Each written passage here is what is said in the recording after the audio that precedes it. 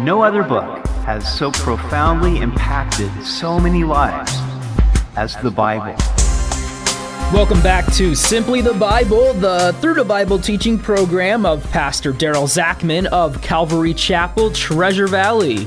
Divorce is one of the hardest things a person can go through, and today we'll see where Moses instructs the children of Israel concerning it. We hope you'll join us as Pastor Daryl continues in Deuteronomy chapter 24 on Simply the Bible.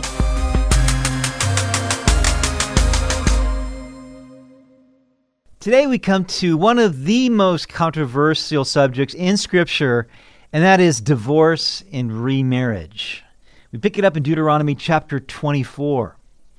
When a man takes a wife and marries her, and it happens that she finds no favor in his eyes because he has found some uncleanness in her, and he writes her a certificate of divorce, puts it in her hand, and sends her out of his house.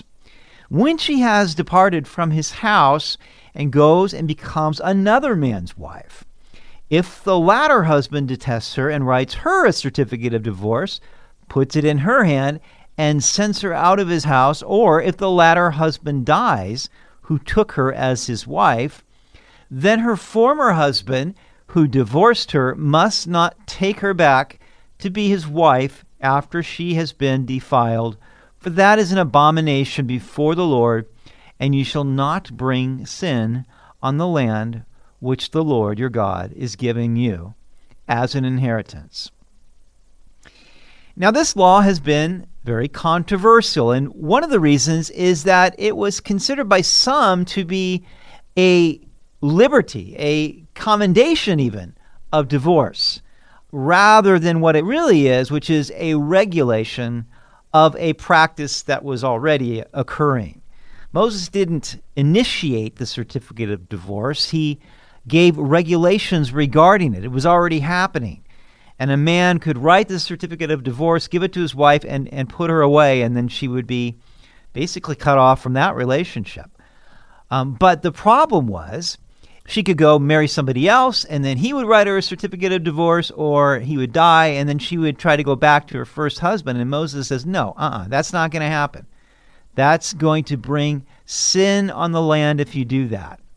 And why is that? Well, probably because it would make it that much easier to justify adultery. You say you could have an adulterous relationship, and then if it didn't work out, go back to your first husband. And Moses said, that's it.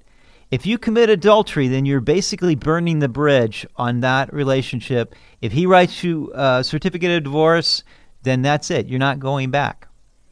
Now, the reality is that God hates divorce. The Lord spoke through the prophet Malachi, Malachi 2:14, saying, "You cry out, why doesn't the Lord accept my worship? I'll tell you why. Because the Lord witnessed the vows you and your wife made when you were young. But you have been unfaithful to her, though she remained your faithful partner, the wife of your marriage vows. Didn't the Lord make you one with your wife? In body and spirit you are his? And what does he want? Godly children from your union. So guard your heart, remain loyal to the wife of your youth, for I hate divorce, says the Lord, the God of Israel. To divorce your wife is to overwhelm her with cruelty, says the Lord of heaven's armies. So guard your heart, do not be unfaithful to your wife." You see, God was a witness to the vows they made to each other, and the guys couldn't just put away their wives for whatever reason. Somebody younger and prettier comes along or whatever, and think that it was all okay with God. Now, even though God said this through the prophet Malachi, by the time it got to Jesus' day, there was still a controversy going on between two schools of rabbinical thought. And one said that the uncleanness that Moses mentioned could mean most anything. She didn't make your eggs the way that you liked, or maybe she couldn't have children. And so you found some uncleanness in her and you could write her a certificate of divorce. The other school of thought stated that no, the uncleanness has to be like infidelity, And so they brought the matter to Jesus and said, well, what do you say, Jesus? And this they really did to test him. They were trying to entrap him. And so he said in Matthew 19:4, He answered and said to them, have you not read that he who made them at the beginning made them male and female, and said, for this reason a man shall leave his father and mother and be joined to his wife, and the two shall become one flesh? So then they are no longer two, but one flesh. Therefore what God has joined together, let not man separate. And they said to him, well, why then did Moses command to give a certificate of divorce and to put her away? They were referring to this passage in Deuteronomy. He said to them, Moses, because of the hardness of your hearts, permitted you to divorce your wives, but from the beginning it was not so. So I say to you, whoever divorces his wife, except for sexual immorality, and marries another, commits adultery, and whoever marries her who is divorced commits adultery. So God did permit through Moses a man to divorce his wife because of the hardness of hearts. However, you can't ever say that it is God's ideal. And if you think it's okay to put her away, then Jesus would say, truly, you are committing adultery by doing this and causing her to commit adultery. Now, we should say that Jesus does give an exception here. There is a permissible reason to divorce, and that is for marital infidelity. However, just because that does happen, just because one partner has been unfaithful, does not mean you have to go to divorce. I like what's been said. It can be grounds for divorce, but it could also be grounds for forgiveness. Verse 5, when a man has taken a new wife, he shall not go out to war or to be charged with any business. He shall be free at home 1 year and bring happiness to his wife whom he has taken. Now, I don't think it's any accident that Moses put this right next to the passage about divorce. Because how do you avoid divorce? Well, here's how. Happy wife, happy life. And so this man didn't even have to go out to war. He could take a whole year to spend with his wife, to make her happy, and it would be a safeguard against adultery and divorce. And not only that, but because there was no birth control in those days, chances were that they would begin their family during this time. Verse 6, no man shall take the lower or the upper millstone in pledge, for he takes one's living in pledge. Now, in every Israelite home, a small milling machine would be a basic and essential appliance, and each morning the wife would use it to prepare flour to provide the family with daily bread. So if you took away their millstone, then you're basically taking away their livelihood. Verse 7, if a man is found kidnapping any of his brethren of the children of Israel and mistreats him or sells him, then the kidnapper shall die, and you shall put away the evil from among you. Really, for somebody to kidnap someone is to steal their life, and not only their life, but also the lives of their family members who are then searching to try to find the one that's been taken from them. And so this was a capital offense, and the kidnapper would be put to death. Take heed in an outbreak of leprosy, that you carefully observe and do according to all that the priests, the Levites, shall tell you, just as I commanded them, so you shall be careful to do. Remember what the Lord your God did to Miriam on the way when you came out of Egypt. Leprosy was really a picture of sin in the fact that just as leprosy started out small and gradually infected the entire person and caused the flesh to become numb and then ultimately to be destroyed, so sin infects the person, starts out small, but ultimately destroys the entire person. And the person who had leprosy was considered to be unclean. They had to be separated from the rest of the community. Now, Moses gave great details for the leper in the day of his cleansing back in Leviticus chapter 14.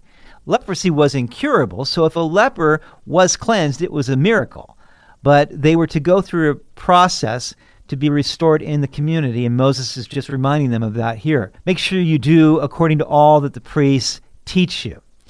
Jesus actually endorsed this when he cleansed the leper, and he said, now go back to the priests as a witness to them that God has cleansed you miraculously, and do what Moses commanded you to do.